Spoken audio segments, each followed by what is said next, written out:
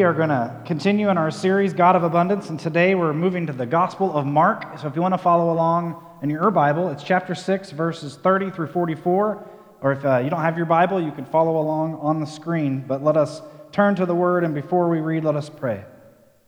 Lord, I thank you for the many gifts that you give us and the many forms they take, and for the joy that you bring into our moments when we just need to be reminded of all that you give us. And we ask that your word be that kind of reminder now, that in the midst of our busyness and our planning for what's next or our hanging on to what was, that we just hear the word at this time, that we hear it with fresh ears, that we hear words in the reading that maybe we haven't heard before. We ask that you speak, and so help us to prepare our ears and our hearts to hear the word as we read. In Jesus' name, amen. The apostles returned to Jesus and told him everything they had done and taught. Many people were coming and going so that there was no time to eat. He said to the apostles, "Come by yourselves to a secluded place and rest for a while." They departed in a boat by themselves for a deserted place. Many people saw them leaving and recognized them, so they ran ahead from all the cities and arrived before them. When Jesus arrived and saw a large crowd, he had compassion on them, because they were like sheep without a shepherd. Then he began to teach them many things.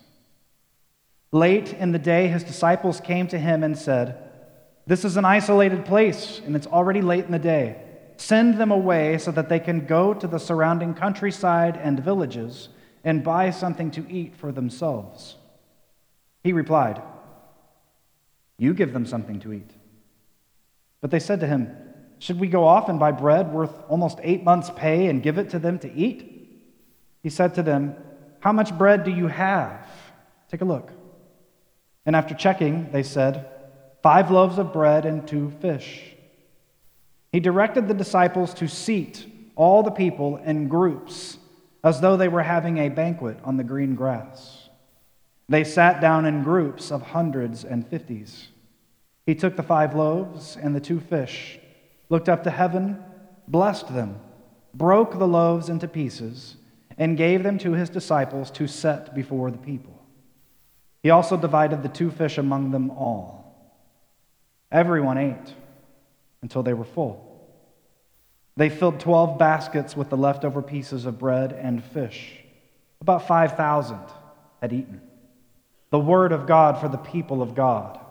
Thanks be to God. Let us pray together.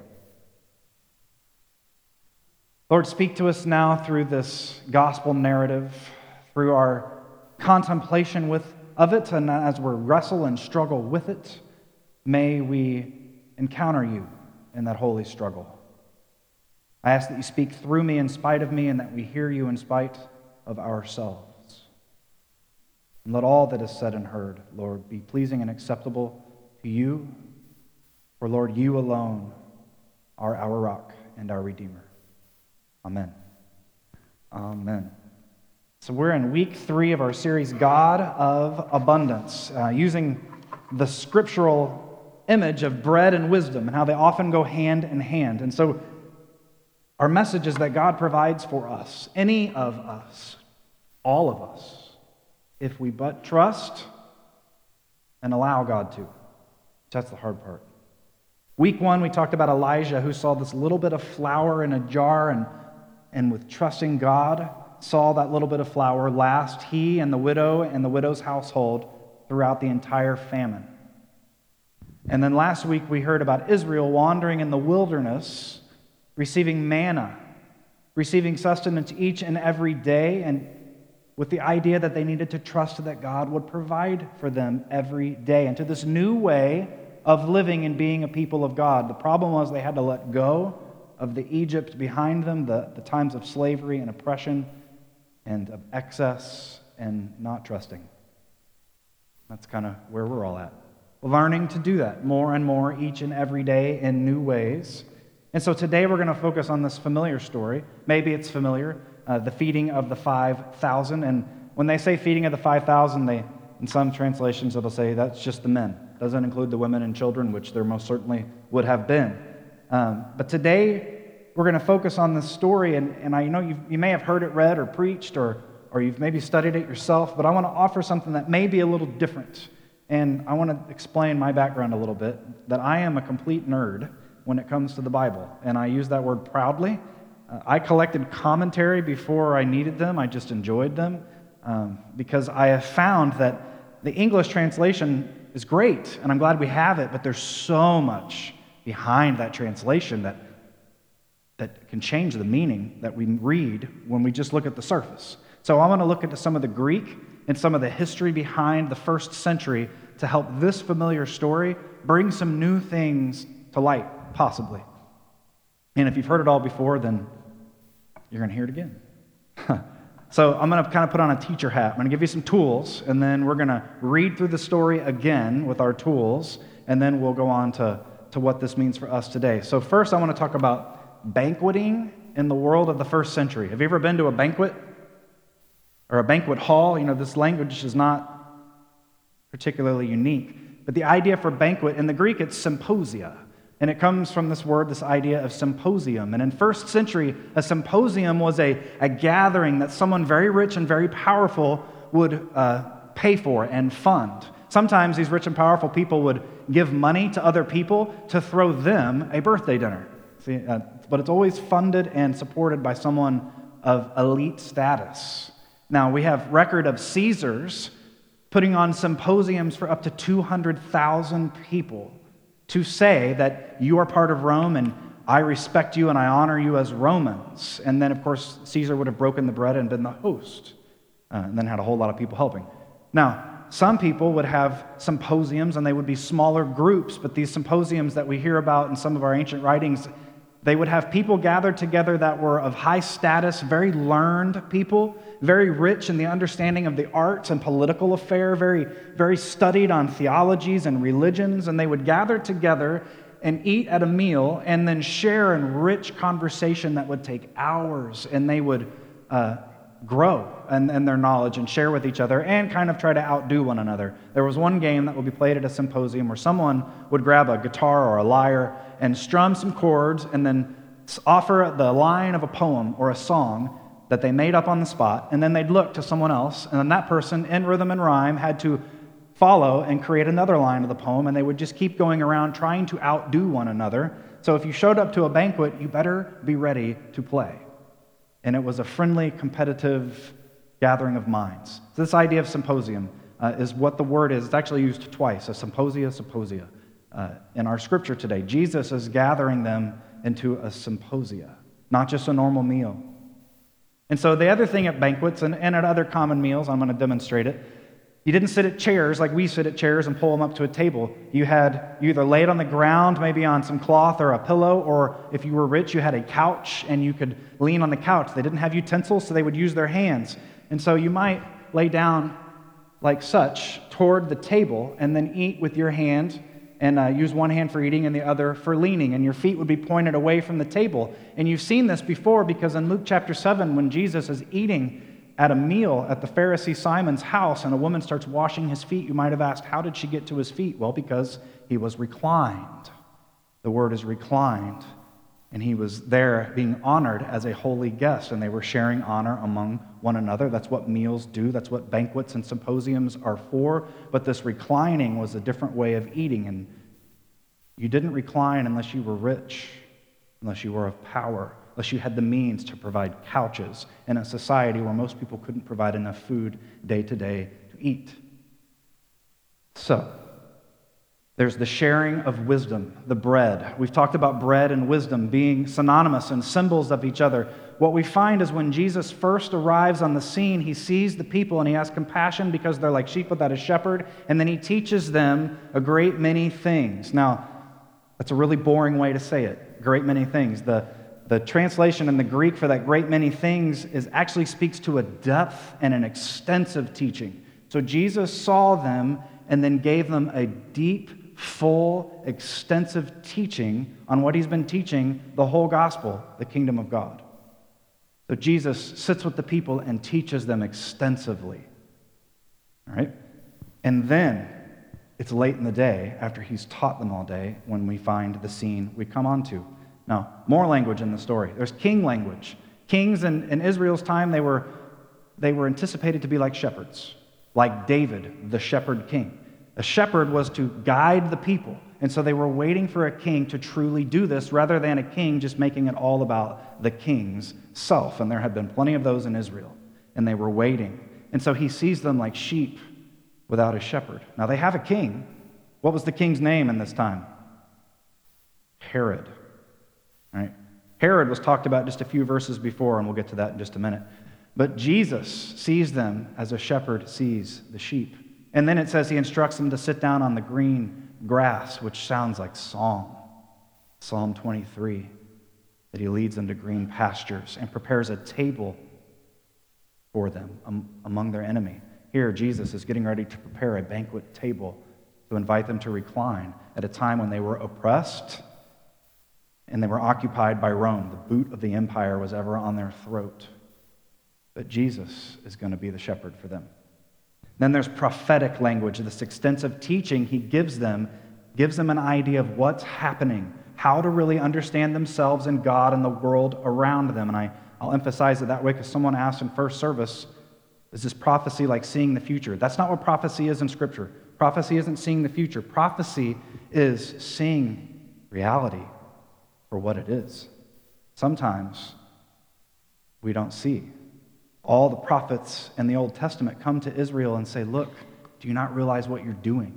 You're worshiping and you're doing all these things, but you're ignoring the poor and the widow. Do you not see that you're not being the people God wanted you to be? And if you keep on this path, what's going to happen to you is what happens to all kingdoms that don't operate in God's way. They're going to fall. Now, I'll liken it to this. If you're driving down the road and someone flies by you at 100 miles an hour, weaving in and out of traffic, what's going to happen to them? What are the chances really strongly of?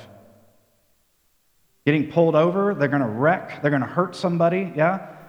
So you can predict the future, or you just understand the way things work, and when someone is operating in a way, you can understand where that might take them if they continue. That's the idea of prophets. And so Jesus gives them this extensive teaching and then invites them to sit down in garden plots, is the Greek. I'll put all this together in a minute. To sit down in garden plots. Now, up to this point in the gospel, every time Jesus teaches of the kingdom, he always likens it to a seed, growth, wheat, a mustard seed, growing into a plant. So he sits them into garden plots. Anybody here garden? Yeah. You've got to put stuff in a plot, right? You've got to have it organized. And then what do you do in a garden? You just wait for it to grow and then go and... No, you labor, and then you get mad when it never rains, and then you find out and half the stuff isn't producing anything. But the idea is you work with it so that growth can occur. Jesus organizes them into garden plots and invites them to sit in a symposium where they might share ideas and conversation around these rich ideas of the kingdom they've just experienced, and through this, they will grow. Really fascinating, this little bit of Scripture. Are you with me? All right, I'm going to take the teacher hat off. But before I do, are there any questions, students? I had one in the first service. If you have a question, someone else might have the same one, right? Everyone's good. Everyone's got it. All right, so let's read the story again, and I'm going to translate parts of the story using our new understanding of the language. When Jesus arrived and saw a large crowd, he had compassion on them because they were like sheep without a shepherd. And then he began to teach them extensively on the kingdom of God. Late in the day, his disciples came to him and said, "This is an isolated place. It's already late in the day. Send them away so that they can go to the surrounding countryside and villages and buy something to eat for themselves." He replied, "You give them something to eat." But they said to him, "Should we go off and buy bread, almost 8 months' pay, and give it to them to eat?" He said to them, "How much bread do you have? Take a look." And after checking, they said, 5 loaves of bread and 2 fish. He directed the disciples to go and recline all the people in a symposium, as though they were having a banquet on the green grass. And they reclined down in garden plots of hundreds and fifties. And he took 5 loaves and the 2 fish, looked up to heaven, blessed them, broke the loaves into pieces, and gave them to his disciples to set before the people. He also divided the 2 fish among them all, Everyone ate till they were full. They filled 12 baskets with the leftover pieces of bread and fish. About 5,000 had eaten. Jesus offers the crowd an extensive teaching about the kingdom of God, this new way of life that's being ushered in. And people up to this point are finding release. They're finding their eyes opened, some literally, some spiritually. They're seeing things in a whole new way. Some have found healing and salvation and freedom and hope. Even amidst Rome, they have hope. Garden plots, the sowing the seed and then arranging them, and Jesus steps back as the host breaking the bread, but then the disciples disperse the food, and the people engage in conversation and have their fill in these groups. The Word working, the Spirit at work. 12 baskets left over. A little imagery in that too. What's the number 12 in Scripture? Where do we find this? Well, we find 12 tribes of Israel. Israel was established as a kingdom of 12 tribes. The 12 disciples is simply a parallel of that because Jesus is ushering in a new Israel, a whole new Israel. And there's so much wisdom and bread that Jesus has to offer and the sustenance for his people that there's enough for each to continue to go on beyond their fill to have a basket left to give others something to eat. Now, another little fun backhanded thing that Mark does, and backhanded is intentional. Just a few verses prior, another king gave a banquet on his birthday and brought all his guests together, and they sang and danced. And then his daughter or stepdaughter danced for him, and he promised to give her anything she wanted. And she said, I want the head of John the Baptist. And this, of course, is Herod. So Herod gave a banquet, a symposia. And Herod, who's supposed to be the shepherd, is just doing things for himself. And in his weakness, isn't doing what the people need, which was what John the Baptist brought. Instead, he kills the very thing that people need. He kills the prophecy that John came to bring to wake people up to the coming of Jesus. Where Herod failed as the king, Jesus succeeds. All this to say, the feeding is to say that Jesus is not just a king, he's the king, and he's way, way more. The God of abundance is at work in Jesus Christ, providing them bread and wisdom, the fullness of all that they need and more. To let them feast and recline at a banquet amidst the isolated places that we find ourselves in, that we can receive a sustenance and abundance at that. That's the truth. Like the people on the hillside, we often don't even know the miracles at work among us. There's no indication that people had any clue a miracle had happened.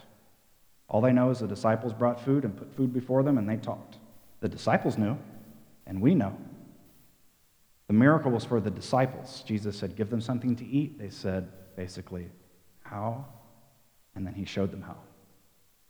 We often have the miracle we need. We just may not even know it. Only the disciples knew. Jesus didn't even serve the meal. He was the host. But it is the disciples that worked the miracle and fed the crowds. Powerful story. It's powerful on many levels, and I could spend weeks and weeks talking about it, but I'm not going to do that to you. See what I mean? I'm a nerd, okay? I know that many of us today are feeling pressure on all sides of our culture. Every one of us. I don't care who you are. I don't care what labels others give you. Every one of us feel the pressure of culture. Or is it just me?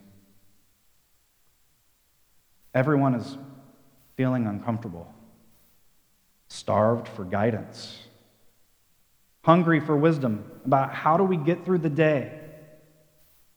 We can't even turn on the news without seeing bad stuff happening and us being told what group of people we should be fearing and blaming for our problems. Maybe you're just facing financial struggles, and not just. Those are serious. Maybe you're facing disease and illness. Maybe you're facing the pains of aging and the frustration it is to remind you that you're aging.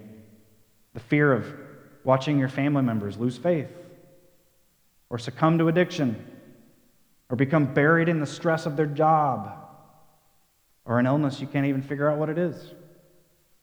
Or maybe people are just living in a way counter to what you wish they would because you see that it could be so much better. Some of our most sacred pastimes are becoming overrun with consumerism, sponsors, politics, religious warfare. Do you feel starved at times, or just some peace? Some of our own meal times with friends and family can become contentious if we bring this up. So we find that our meals, the time we're supposed to be together, are better served by building walls, that we don't go there. Sometimes we just feel drained and starved and lost, or just frustrated. Anybody with me? Time and time again, this is exactly where the God of abundance meets you. Rarely do we encounter and see the God of abundance in the times of good, not because God's not there, but because we don't need God. But in these moments, when we're hungry on the hill, God meets us with abundance. God's been working in your life since before day one. Since before day one. God has given us Jesus, the bread of life, to teach us and offer us a seat in which we can recline at the banquet table of wisdom each and every day. It's true. The Holy Spirit has been given to us by Jesus to speak a better word into our hearts amidst the day-to-day struggles when we go to turn on the TV or have that conversation or get caught up in this latest whatever. We have the word in our hearts speaking. And when we come together, this group of people, when we come together to share and to sit in garden plots and let the seed grow, to have conversation, to study, to vent, to pray, to praise, amazing things happen. The Spirit can work. Now, it's good when we do these gatherings that we have conversations that are healthy and fruitful. Okay? I'm going to say that again. We can get together and have conversations that aren't healthy or fruitful. Amen? But when we let love, joy, peace, patience, kindness, goodness, faithfulness, gentleness, self-control, the fruit of the Spirit from Galatians 5, when we let these things become the foundation upon which we grow, we receive life and goodness in God and all that we need for the day and more. We find that we experience the kingdom of God when we remember who we are and whose we are, because the kingdom of God is available to you right now, just like it was to those people and they experienced on that hill. In the midst of struggle, they had abundance and they sat at a banquet and enjoyed the growth of the word within them. That's what the kingdom is. We belong to God. We belong to each other. We were made worthy by Jesus Christ, and not by anything that we did, but by everything that He did. Amen? We were never meant to engage in this faith alone. It says it right there in Genesis, we weren't meant to do anything alone. Jesus is so much more than your personal Savior. So much more. We are invited to accept Jesus as a shepherd of our flock. To make it less about me and more about we. We're invited to be part of His fold and to be led through the dark valleys to the green pastures that are always there. We are invited to recline at the Lord's banquet table. So pull up a chair or sit on a couch. That's what your house is set up to do. And come and be involved in the ministries here. Maybe it's just being a part of a Sunday school class or a small group. Sit in a garden plot. Let Christ organize you. Let the word take hold and begin to grow and find that you have the God of abundance providing for you. Or start your own small group if you want. Talk to me. I'll be happy to help you set that up. The invitation is to consume the wisdom of God and then come and join together with the body so that the kingdom can grow. This is the story. This is the invitation. And if you'd like to be a part of that, today's your day, then come and let's pray together in our time of prayer. Come pray to God, and if you see someone stand up, don't let them do it alone. Come up and pray beside them and allow the word to take hold. Can we do this together? Can we only do it together? Amen.